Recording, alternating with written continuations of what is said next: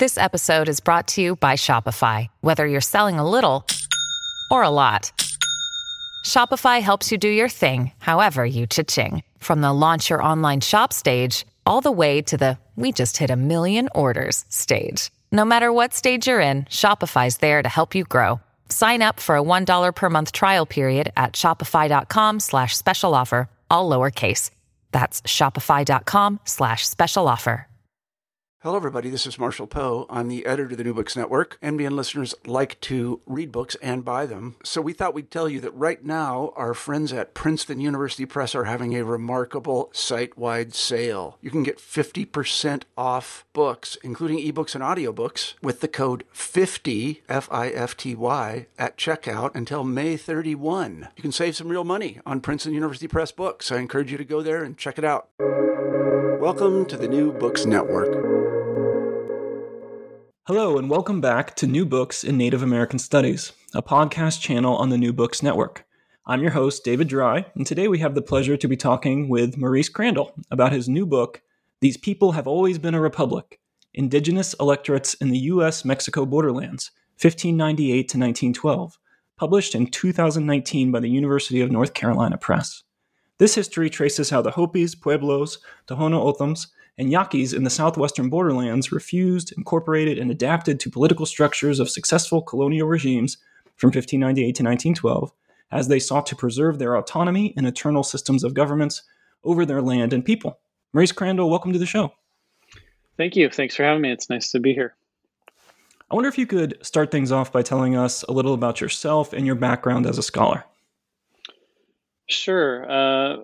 So I am, first of all, I'm a citizen of the Yavapai Apache Nation of Camp Verde, Arizona. We are an indigenous nation that's relatively small. We have somewhere around, actually, I'm not sure the population figures exactly right now. They hover around 3,000 or so. And you know, it's a small group. It's a relatively small community there in central Arizona. And we are bicultural, so made up of Yavapais, who are human speakers, and then Apaches, who are Athabascan speakers. So not culturally related groups, but because of proximity and areas in which we have resided since time immemorial, it ended up that the federal government put us on not a single reservation, because we actually have several pieces of non-contiguous reservation land, but in a single tribal unit, let's say. And then we went through the Indian reorganization period in the 1930s. So that's my tribal background. I got my PhD at the University of New Mexico in history. So I'm trained as a historian. I teach at Dartmouth College in Hanover, New Hampshire, in the Native American Studies program. But I teach primarily history courses, but we're an interdisciplinary program. So there's a lot of working in collaboration with other scholars, indigenous scholars from different fields, and working in it, you know, in that interdisciplinary model, which is, it's nice, you know, to have that experience of seeing other disciplines within Native American studies, you know, from science to philosophy to English and literature and history and all of this, how it comes together. That's been great. And I'm, you know, a relatively new professor in terms of my time as a professional scholar. But you know, I have a passion for history, the history of indigenous peoples of my region, which is what we would call the American Southwest, in New Mexico, Arizona, northern Mexico, that region around the U.S.-Mexico border, as it is today, and so you know, those are where my passions are. In that I'm a desert person. I love the Southwest and the heat. So living in New England is a little bit different for me, but that's what I do. Wonderful, thank you. And you can really see the passion in this book. This is a remarkably ambitious book. As was mentioned, it looks at indigenous electorates over a 300-year period, 3 colonial regimes, 4 different native nations. And so I wonder if you could speak to, what you sought to accomplish with each of those different categories, electorates over time, multiple colonial governments, and the comparative aspect of looking at different native nations, because I think really the sum is greater than the parts, but you've really taken on also a lot of parts here. Sure. Yeah. I'll kind of start by saying it's funny that I had to kind of trim this down even. I mean, I had initially envisioned this to be an even larger project, going well into the 20th and potentially into the 21st century, carrying it to contemporary times. But fortunately, I trimmed that down because that would have been even more difficult to manage. What I really wanted to do was show that a view of democracy, politics, voting, elections within indigenous communities necessarily needs to go back a lot further than has typically been done. So when we talk about Native American voting, most people think of elections within the U.S. system. The Native vote. There are initiatives each election cycle to get Native peoples to vote, to go to the polls, particularly in states where they make up a significant block of voters. And so sometimes our view of Native American voting can be a little bit narrow, and that's how I always sort of understood it. And I have, my relatives have always been in tribal politics, and so I was always familiar with and part of tribal elections, and knowing who's up for election for council, for chair, and all the various positions. And so I sort of had a view of electoral processes that was very U.S. centric. And as I got into this topic, I realized very quickly that it had to go back much further. It had to include previous systems of electoral politics in order to get a more realistic view. And as you go back into the 19th century, into the 18th century, into the 17th, you realize that the history of indigenous voting in that region that I focus on, it goes much, much further back than the United States and electoral politics and constitutional amendments and voting rights acts. I mean, all of those things are important, but the history of indigenous voting and electorates goes back to the Spanish period, if we're talking about the colonial context. And so you really have to start with colonial mandates during Spain, during the period in which Spain was the colonizer in the Southwest. And then you see how that influences future electoral developments within indigenous communities, that those influences are still felt very strongly in some of the communities that I look at, and some of those political mandates are still in place in some form. And so, the comparative aspect was to show, look, this isn't a progressive narrative that we start with one colonial state and then we're moving up and then finally we arrive at the United States, where a combination of Supreme Court decisions or lower court decisions in combination with congressional acts and things of that sort finally enfranchise Native peoples. That it just does not work that way. If you look at the evidence and the historical experiences of these communities, that Native peoples are enfranchised in a variety of ways and experience voting and enfranchisement and in really sort of a roller coaster fashion. There are ebbs and flows, and there's much resistance, there's accommodation, and then there's just indigenizing of institutions throughout those colonial periods. And so I wanted to get that wide view to see how that worked over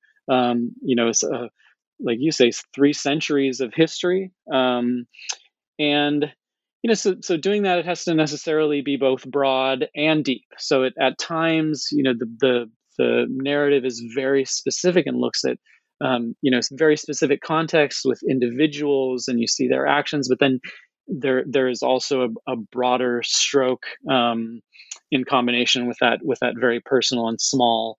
And it's difficult to do. It was hard. It was sort of a balancing act to cover a long period, but then also with the amount of detail, with the amount of stories and about individuals and about communities, to get the right combination. So, I tried. I think that in places it was successful, and others maybe not. No book is perfect, but that was what I attempted to do. And I hope that my hope was always that people who read this do get that larger sense and see a larger sweep of history and counter kind of hegemonic narratives that would privilege the United States as sort of the bastion of democracy and the colonial state that finally kind of lives up to the promise of enfranchising communities of color. What I found through my research was that was not the case, and so that's what I hope really comes across in there, and that Native people don't always want enfranchisement or civil rights, as we might call them. That they want different things at different times. What they want most of all is autonomy, sovereignty, control of their own indigenous nations and communities. Thank you. And, I think you really hits home. You open the book with a brief discussion of U.S. Representative Deb Haaland, a member of the Laguna Pueblo people. And, this tendency to potentially tell a triumphalist, 20th century narrative of expanding civil rights and enfranchisement. But by taking the scope that you do, you really see a very different story and the dangers of that colonial narrative. I want to talk about all of the different groups and their responses, but I wonder if you could start by giving us kind of an overview of the different colonial administrations. All of them have the end goal of elimination, but each of them kind of has a different strategy for pursuing it, and that provides opportunities for slippage between the intent of settler colonialism and its tangible outcomes. And so could you talk in somewhat general terms about the different colonial regimes, Spanish, Mexican, and American, Sure. so that we can kind of set the stage to talk about Native responses? Yeah, absolutely. So Spain has a set of goals in their colonialism. I mean, certainly church and state go hand in hand, and we have any discussion of colonial Spain, we need to think about both the Catholic Church and the Spanish Crown. And you see it in the documents often referred to as the two sovereigns. And so when representatives of both the church and the Spanish state go into indigenous communities, they talk about how we want to make you subjects of the two sovereigns, which means the King of Spain and your Lord and King Jesus Christ. And so those two go hand in hand. I mean, that's important to start with that understanding. The missions in the communities that I look at, the missions do a lot of the work of colonialism. They do a lot of the heavy lifting because where indigenous peoples are more dispersed in communities that cover a wide landscape, they need to be brought in and congregated in missions. And so that work occurs at the missions. And often it's with the help, of course, of soldiers and representatives of the crown who help round up indigenous people and bring them into the missions. But at places like the Pueblos in New Mexico, there were already in some places very concentrated communities where there were several hundred or even in the thousands of residents. And so missionization was a little, not to, I use easier in air quotes if you could see my hand right now.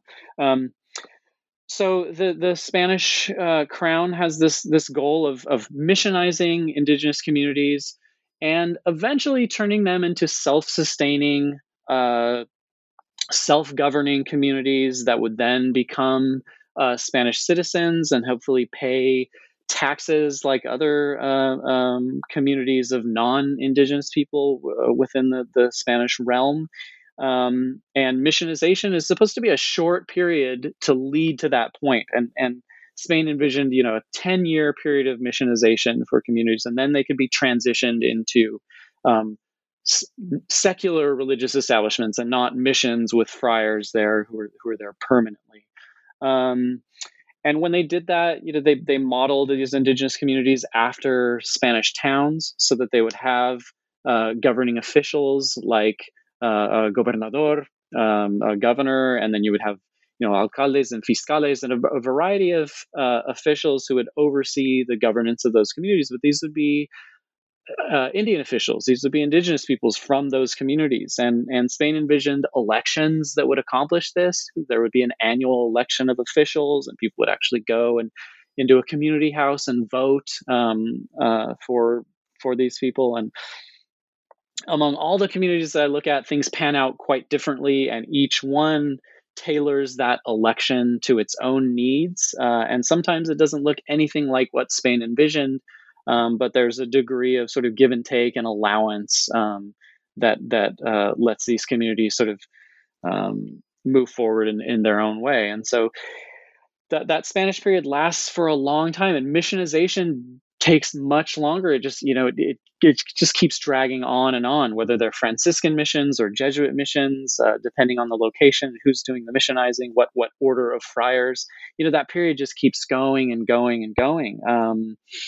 And well into the early part of the 19th century, leading into Mexican independence, you still have mission establishments in these places, and Spain referred to these communities, these self-governing communities with councils of indigenous elected officials, as Indian republics. So they were repúblicas de indios, who had their officials and were kind of self governing, but also semi-autonomous, semi-sovereign. They weren't, fully sovereign in the sense that Spain didn't exercise any control there. Obviously, they exercised a lot of control, and there was a lot of abuse of indigenous peoples, terrible abuse. Then Mexico becomes independent in 1821, and you have a transition where Mexico goes through a series of liberal reforms, and it had been leading up to this point during the twilight years of this Spanish empire in this hemisphere, where indigenous peoples could become citizens and would become citizens. Well, Mexico sort of did away with that distinction, and through a series of governing documents and constitutional reforms, it's declared that indigenous peoples are citizens of the Republic of Mexico. And if citizens, then entitled to vote and hold office and work at the same professions as anyone else. And so you have this liberalizing spirit within the Mexican Republic. But there are a few things going on under the surface. There are those reformers who perhaps truly are motivated by sort of the liberal spirit of the era, the revolutionary era, where a lot of European states are going through revolutions in the latter part of the 18th century and into the 19th. But then you also have those who want to do away with any kind of distinction or protection that indigenous peoples might have had under Spanish law. So under Spanish law, Spain had recognized indigenous communities and their land, had granted to them portions of their own land, so land grants that were then protected from outsiders, or at least theoretically protected from sale and alienation. And so Mexico, wants to do away with those distinctions so that then those lands become more open. And Mexico also institutes a system of what are called constitutional ayuntamientos, whereby municipalities combine both indigenous communities and non-indigenous neighboring communities into municipal bodies, so that you could have mixed governing bodies, mixed councils, with both indigenous people and non-indigenous people sitting together in those councils and making the governing decisions for those bodies. And there were some officials during the Mexican era who certainly had their eye on indigenous land, who wanted to get their hands on that land. And for some places and areas, the idea wasn't that we will give indigenous people their rights under the Mexican state. It was, we will compel them and give them obligations where they have to become a part of the larger society. Want them to incorporate. And so there's resistance from a lot of these communities that I look at. They don't want to incorporate. They had found a way to sort of coexist under that Spanish system. But a lot of the Spanish system persists, and you still have these governing officials during the Mexican period. So you have governors and sheriffs and lieutenant governors and various officers.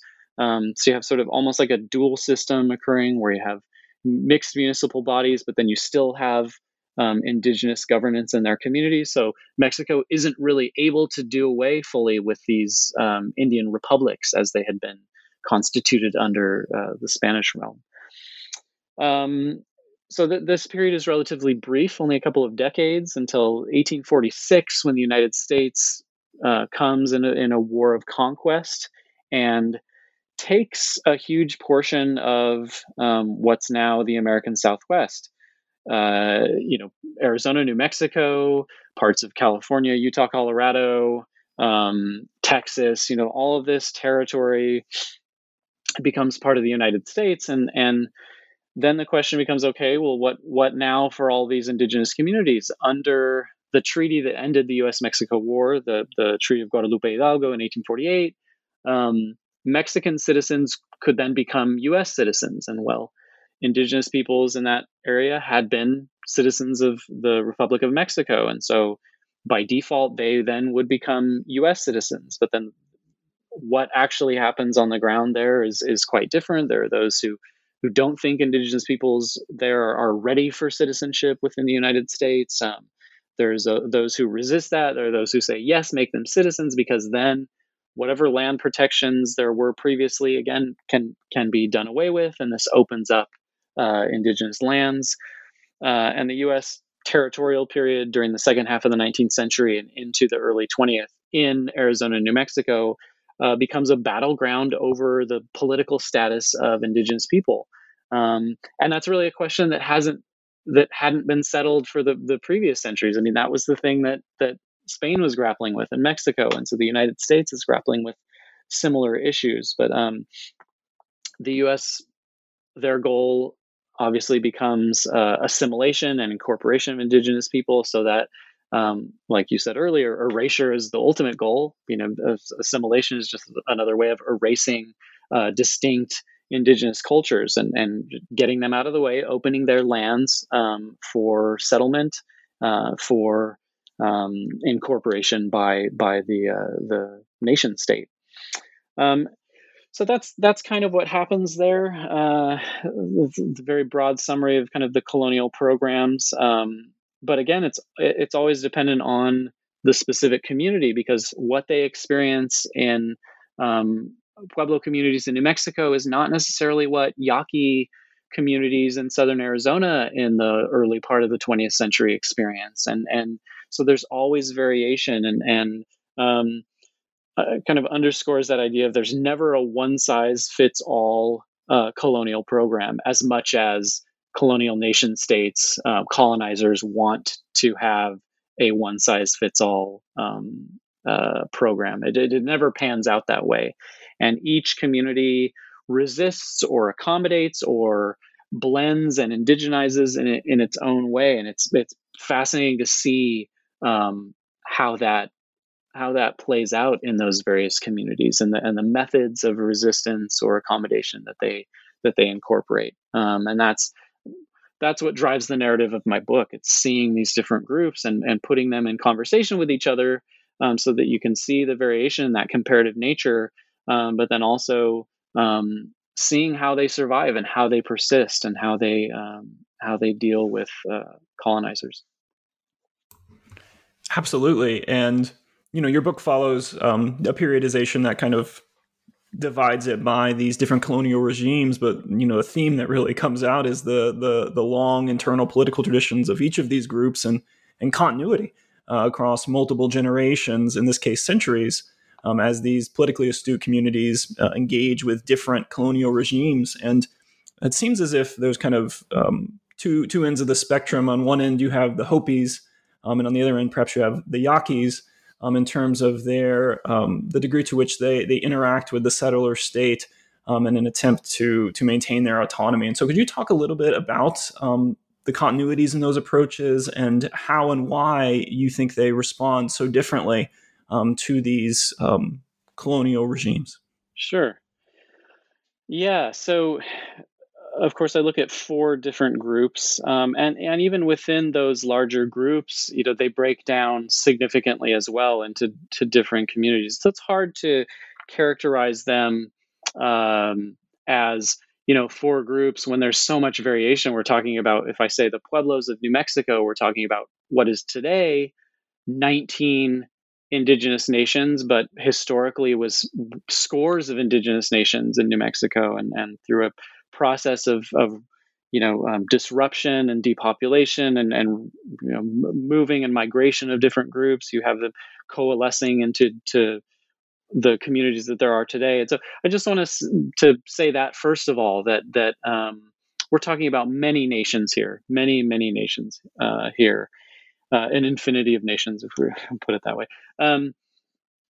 But kind of speaking broadly, you have different approaches, and you kind of, like you said, there's some extremes there.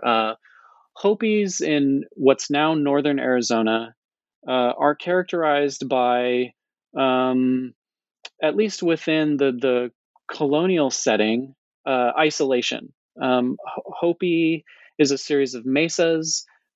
They are geographically sort of isolated from other communities. I mean, the nearest communities now are Zuni, and it's within the larger Navajo Nation. The Hopi Reservation today is situated inside, surrounded by the Navajo Nation. But historically, they're isolated from colonial seats of power, and the Kingdom of New Mexico in the 17th century, let's say, the colonial seat is in Santa Fe, which is quite a distance from the Hopi Mesas. And so for Spain to exercise any sort of colonial dominion over Hopi is a significant undertaking, because it's so far, and to get the people there, to get the manpower to really control those communities, it's quite difficult.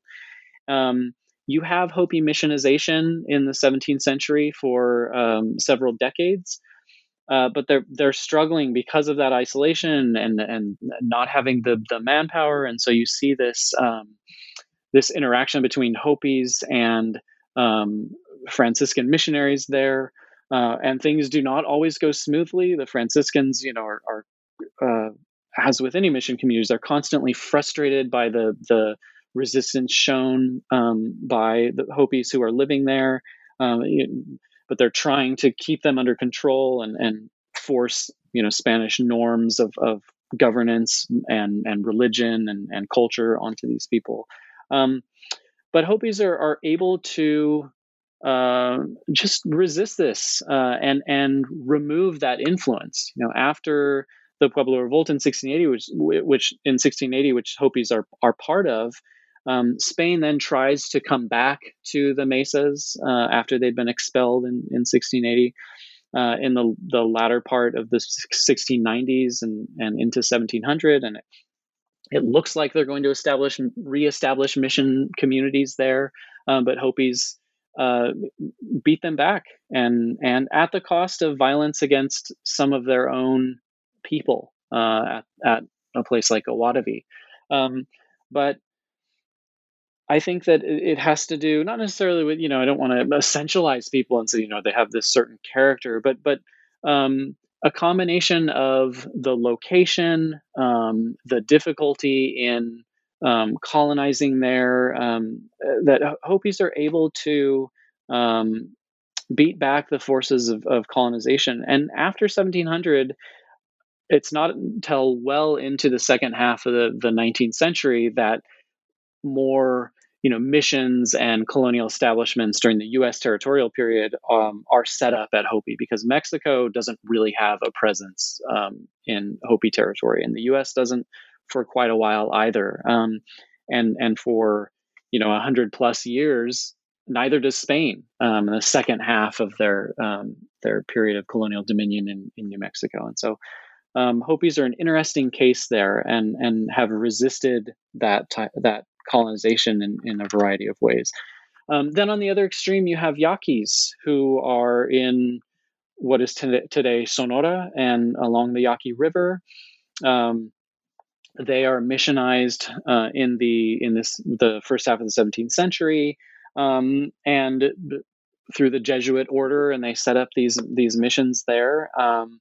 And those who are involved in this missionizing effort and the chronicling what has happened there, comment on how Yaquis come in and form these 8 principal communities, and say, it's remarkable how easily they were reduced into these communities, and they were anxious to have us there. And Yaquis obviously are understanding this in different ways, in a variety of ways. But they do coalesce around some of these larger communities along the Rio Yaqui, and incorporate Spanish forms of governance, but also indigenize those so that there are very strong Yaqui components as well. But the mission establishments are there, and Yaquis have these institutions of governance. They have their elections, they have their officers, but they're always at odds with colonial Spain on the degree of control. And they sort of, if you were to summarize, this, if there were some conversation that was had, it was Yaquis saying, okay, we did these things, now leave us to have the internal control that these institutions should allow.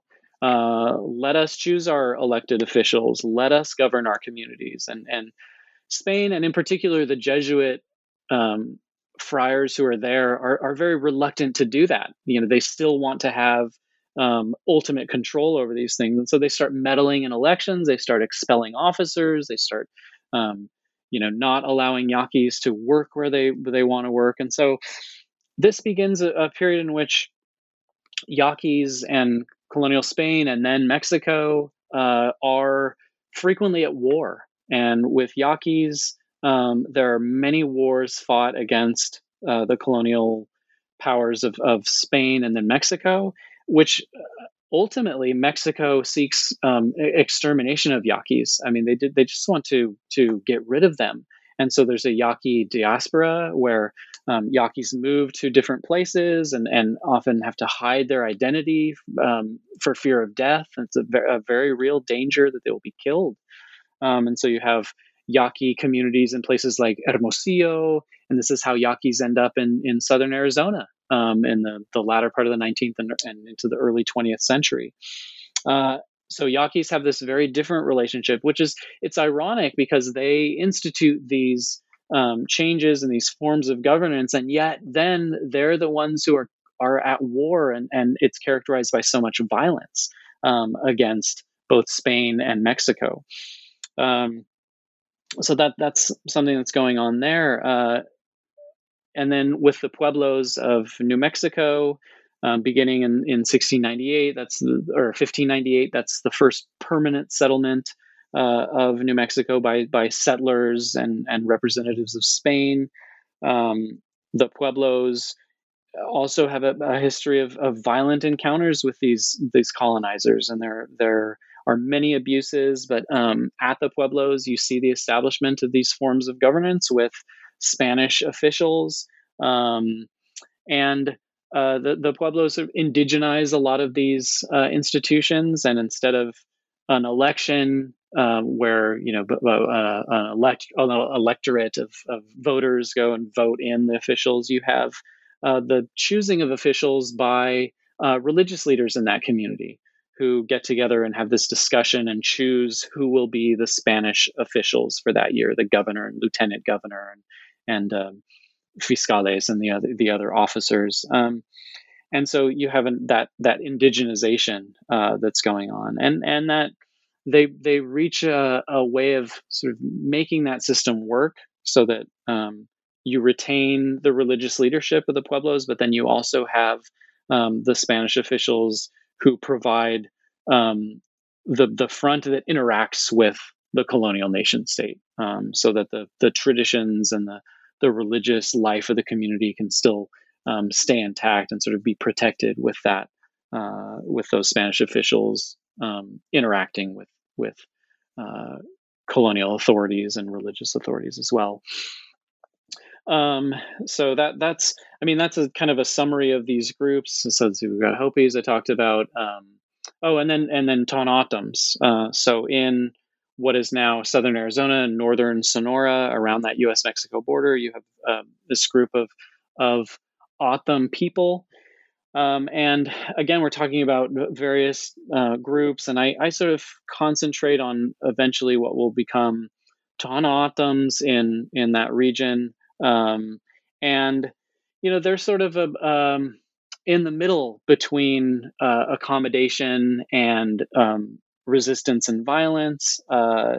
They also incorporate these forms of electoral politics at their missions, but Spain always has trouble populating those missions with resident friars, and so you have extended periods where priests aren't there, and so these communities are both doing their own thing, but then also implementing some of those colonial mandates, and that persists into the Mexican period, where a lot of those missions are abandoned, essentially, and then the United States comes in there and has those same questions of, okay, what do we do with these people? What's their political status? And there are some designs at making them U.S. citizens through processes like allotment and severalty. So this San Javier del Bac mission, which is a reservation, a U.S. reservation, is then allotted, which would then entail citizenship through that allotment process, through the Dawes Act. But it doesn't pan out like the United States has envisioned, and people living on individual allotments, doesn't really equate, and it doesn't correspond with traditional lifeways there, and so that path to citizenship doesn't pan out. But that's kind of how these four groups encounter the colonial states, and sort of a rough summary of how they interact with those colonial nation states. So it ranges from accommodation to violence, resistance, through partial accommodation and just sort of only doing the bare minimum to sort of keep the colonizers at arm's length as much as possible. But what you don't see is what I didn't see really was, we're going to do all the colonizer says and play the colonizer's game because it'll work out in our favor. You don't see that in these communities. They are politically savvy.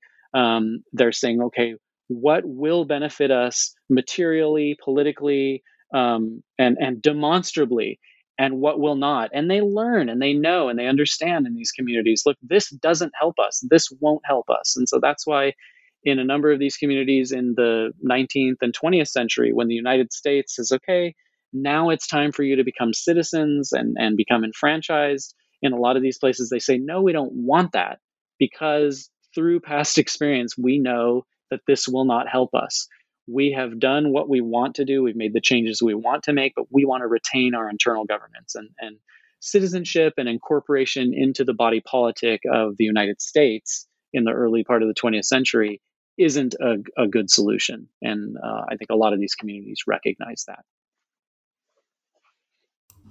Thank you for that overview of all of them. And I think, you describe Indigenous history as a quote, extraordinary confluence of stories. And I really think you see how, these various colonial regimes, and these native communities, come together, create new stories as these natives seek to adapt, hybridize, resist in all of these different ways. And I wonder, as you survey, as you step back and look at this long history that you've outlined, and you survey these various strategies used to challenge and subvert colonial power, are there any lessons that can be learned, with regard to what engagement with the settler state can or cannot accomplish?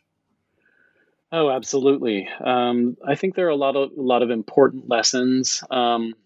One takeaway I would say, and this kind of harkens back to my introduction in the book and that discussion, is that I think that it is very difficult to look to the nation state for sovereignty, right? So, I mean, sovereignty is inherent, and indigenous nations, by virtue of being nations, have inherent sovereignty, and should have all of the autonomy, and conceptions of rights of citizens. All those things, those are within those indigenous nations. And so it's, I guess the what I'm getting at is, it's difficult to then say, we should be voting in people who then will help us secure our rights. Is the strategy instead to look to our own communities, focus inward, focus on sovereignty, make sovereignty operative and in action in all that we do. And it's difficult because you have a series of things like treaties and court decisions and congressional actions and all these things which limit and define and seek to dictate to tribal nations what their sovereignty entails and what it means. And so the conundrum that I'm getting at, the ultimate conundrum is sovereignty to be found within the political institutions of the settler colonial state? I think the ultimate answer to that is no. It's not. Does that mean that indigenous peoples shouldn't participate in electoral politics in the state or territory or nation within which they're situated more broadly? Should we not vote in U.S. elections? Should we not participate in Arizona elections or whatnot? Not necessarily, but I think that the real lesson and the ultimate takeaway is that sovereignty, indigenous liberation, I don't think are ultimately to be found within those institutions. Because if they were, then that triumphalist narrative would hold true, wouldn't it? That through a series of court actions and civil rights struggles of indigenous people, that we finally arrive at that promised land where we want to be. And I don't think that that's a reality. And so I'm not necessarily proposing an ultimate strategy, but I am questioning whether electoral politics and enfranchisement within the settler colonial state is the solution. And I think that should come across in my book, because all of these tribal nations are, both trying that method, but then resisting that method. And you see that different things work at different times. But I guess beyond the book, I would say the ultimate lesson is, how do we conceive of sovereignty? How do we fight for indigenous liberation? Is it through the political institutions like Congress and the Supreme Court and those things, or is it ultimately through our own indigenous nations and our own community building that we do? And I think it's going to be more the latter. I don't know exactly what that looks like, and I think that indigenous political theorists are envisioning what that future will be, and as we speak, and that's an exciting body of literature and those developments. But that's not to say that other people who have different visions of how to accomplish and how to reach true sovereignty and self-determination, that their ideas are necessarily wrong. Some tribal nations are going to pursue it through economic activity, through wielding economic power. Then tribal nations can exert the type of political power that they want, or through getting tribal indigenous people in seats of power within the United States or within the individual state, that they can then affect policy and lawmaking. Many people see those as legitimate avenues, but I would say that ultimately, again, we need to look to our own communities and try to put sovereignty into action, and that often leads to conflict and struggle, but that's what we need is Indigenous liberation ultimately. And one tool that seems to be used throughout the book, one theme is the idea of refusal. And I wonder if you could talk a little bit about how you use that concept and how it shows up in the book. I'll just leave it a general question like that. Yeah, sure.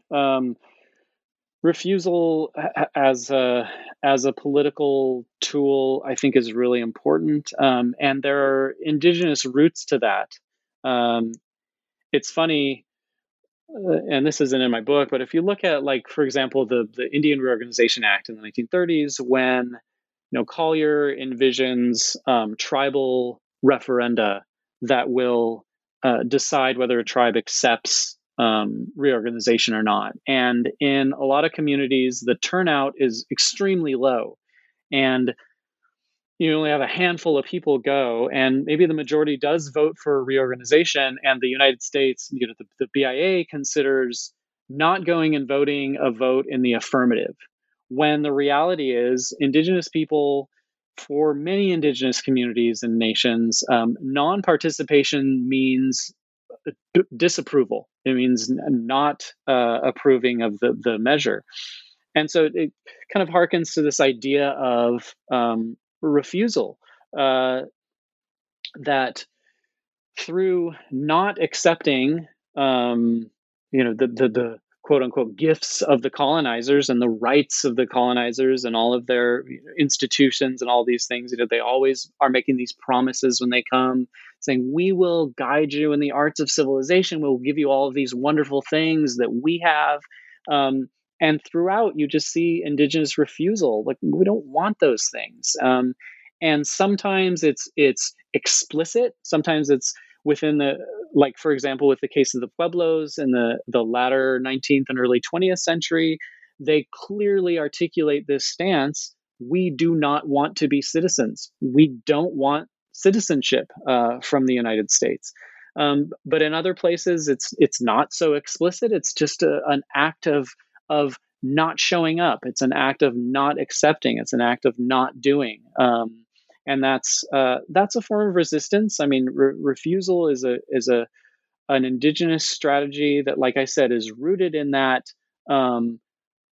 by not participating, by not going and being part of something, you are voicing your disapproval of it. And so you see that in these indigenous communities time and again. And I think that characterizes one of the major themes of the book and of indigenous resistance to the settler colonial project. It's that, look, we don't want your ideas of civilization and citizenship and voting. They don't appeal to us. We have forms of governance. We have what we need. And then sometimes, okay, well, we'll do the minimum. We'll do these things like you say, because we want to, again, keep you at arm's length and keep you away from our community so that we can be self-determining and sovereign as much as possible. But colonial officials are often baffled by that. Like, I can't understand why people are not flocking to the polls, or why individuals aren't accepting their allotments in severalty. Why aren't they going there and farming their land happily? We've extended to them all of these things. And the answer is, through refusal, they are voicing their own political autonomy, their faith in their own indigenous political institutions and lifeways, really, cultural norms. But you see that in so many cases, and I always love seeing the statements by colonial officials who just don't get it. They can't understand, why wouldn't you want these things? And it's because the title of the book comes from Benavides, who says these people have always been a republic. They've always had a government. They've always seen to their needs. One person who, at least in some way, kind of understood indigenous communities have always had what they needed and wanted, and will make changes and incorporate different elements as they see fit, but they will always be indigenous nations, indigenous republics, indigenous whatever you want to call it. Hope that answers your question. Absolutely. In the introduction to the book, you talk about the power of stories, stories to help indigenous peoples make sense of their existence, to counter and subvert hegemonic narratives. But I wonder, could you talk about your audience for this book, what you hope this story can add to the world, but also to historians of American Indian history or borderlands or American history more generally? How can they benefit from the perspective that you outline in this book, and ideally go buy the book? Sure. Well, I would hope that as wide a readership as possible would read this. That isn't just a handful of people and family members who buy it because they're excited that I wrote a book. I would envision this being read by both college students, graduate students, and a broader public readership interested in the history of indigenous peoples, and especially right now when we're having these discussions about people of color and their place within the United States. The politics of inclusion and what all of this means. I think that this is the type of book that can help individuals understand the position and how indigenous communities see themselves within this broader landscape, and how there's a long history of interaction with colonial states, and that the United States is just sort of the newest kid on the block in that sense, and that communities of color, but particularly indigenous communities, have been interacting and trying to make sense of this relationship for a long, long time. And so if we look at this political moment right now, with George Floyd and African American communities, and then larger communities of color and indigenous communities, what is this relationship? What does it mean? And so I think that the book speaks to that. I think that in particular, it will help with conceiving of what it means to live in a borderlands where, borders are shifting. The position of the nation state is always sort of tenuous, and that exerting colonial control is very much sort of a give and take, and indigenous communities are doing as much dictating as they can of the terms of that relationship, so that in that Southwest borderlands there, you really see how indigenous communities can and do subvert colonial power and do in many ways exercise power over the colonizers, to the point of outright revolt. In New Mexico,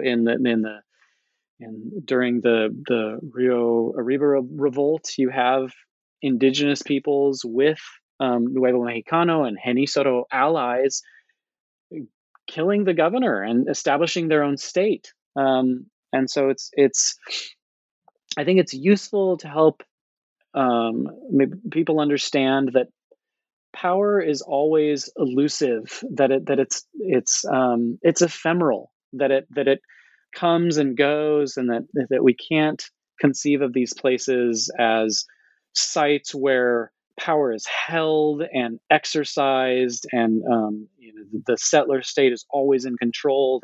That's not the case, and that it often happens sort of at the borders, where both geopolitical borders, but also boundaries of culture, of religion. All of these things are fluctuating, and they're moving, they're in motion, and they're ephemeral. I think that's the best way to describe, the best word to describe them. I think that it's useful to people who are trying to understand, what that means in a borderlands setting. I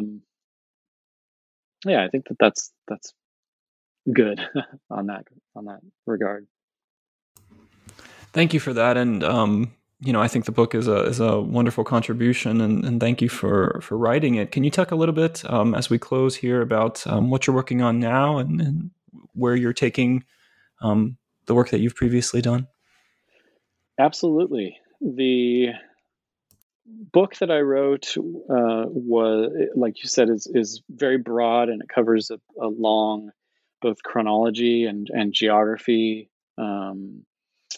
And I guess I'm transitioning to a more concentrated history, and looking at a smaller area for a shorter duration. A lot of historians kind of do the opposite. They write a sort of very specific smaller history, and then go to something more broad. And I'm maybe kind of inverting that. But taking those concepts of indigenous resistance and indigenous peoples and communities trying and exercising sovereignty as much as possible. I'm looking next. I've already begun research and writing, looking at my own people, looking at Yavapai and Dilge, Western Apache peoples. And specifically, I'm looking at scouts. So it was common during the so-called Indian Wars in Arizona, the Apache Wars, for Yavapai and Western Apache people, men, to engage in scouting, that it was an acceptable activity. And so they scouted for the U.S. Army against other indigenous groups. And so what I want to look at is, after those so-called Indian Wars are finished, after reservations have been established in Arizona, what former scouts do in and for their communities. And this was inspired by looking at some of my own history. I've already been involved in some writing about Yavapai and Yavapai Apache history. And there are certain themes that kept emerging when I was talking to community members and elders and looking at documents, that certain names kept popping up, and they were often people who had been scouts. They were men who had served as scouts for the army. And what I've found is that they make an important contribution. They make an important contribution to their communities because they have experience with the bureaucratic side of the Bureau of Indian Affairs and the U.S. Army, and experience with the United States, and so they're able to use that knowledge and leverage it for the benefit of their communities. And a lot of scouts receive land bounties for their service, so they're given land that then becomes part of the center of what becomes a reservation. That happened in my tribe. They also receive scout pensions, which during the early part of the 20th century, and it was a very difficult time, and we look at population figures for indigenous communities are at their lowest, and this is when that money and that land and that knowledge really helps those communities survive. And so you see scouts, former scouts, doing a lot of this work and doing a lot of the heavy lifting, and going to Washington, D.C., and interacting with the bureaucracy because of that experience gained during the Indian Wars. So I'm not interested in the Indian Wars themselves. I'm not interested in the battles and the fighting and all of that. What I'm interested in is, after all of that's over, what do these individuals do? How do they benefit their communities? How do they use whatever experiences and knowledge that they've gained to then help these communities survive at a very, very difficult time during the reservation era? And I'm specifically looking at Yavapais and Dilge Western Apaches, who are my people. Wonderful. Well, it'll be fascinating to see how the themes and strategies that you explore at a tribal level show up and play out at an individual level with that exploration. Yeah, great. We look forward to it. Well, thank you so much for being on the show today. Sure. Thanks for having me. It's been a good experience. I've enjoyed it. Maurice Crandall is a historian and professor of Native American Studies at Dartmouth College. His new book is These People Have Always Been a Republic: Indigenous Electorates in the U.S.-Mexico Borderlands 1598 to 1912, and it is available now from the University of North Carolina Press.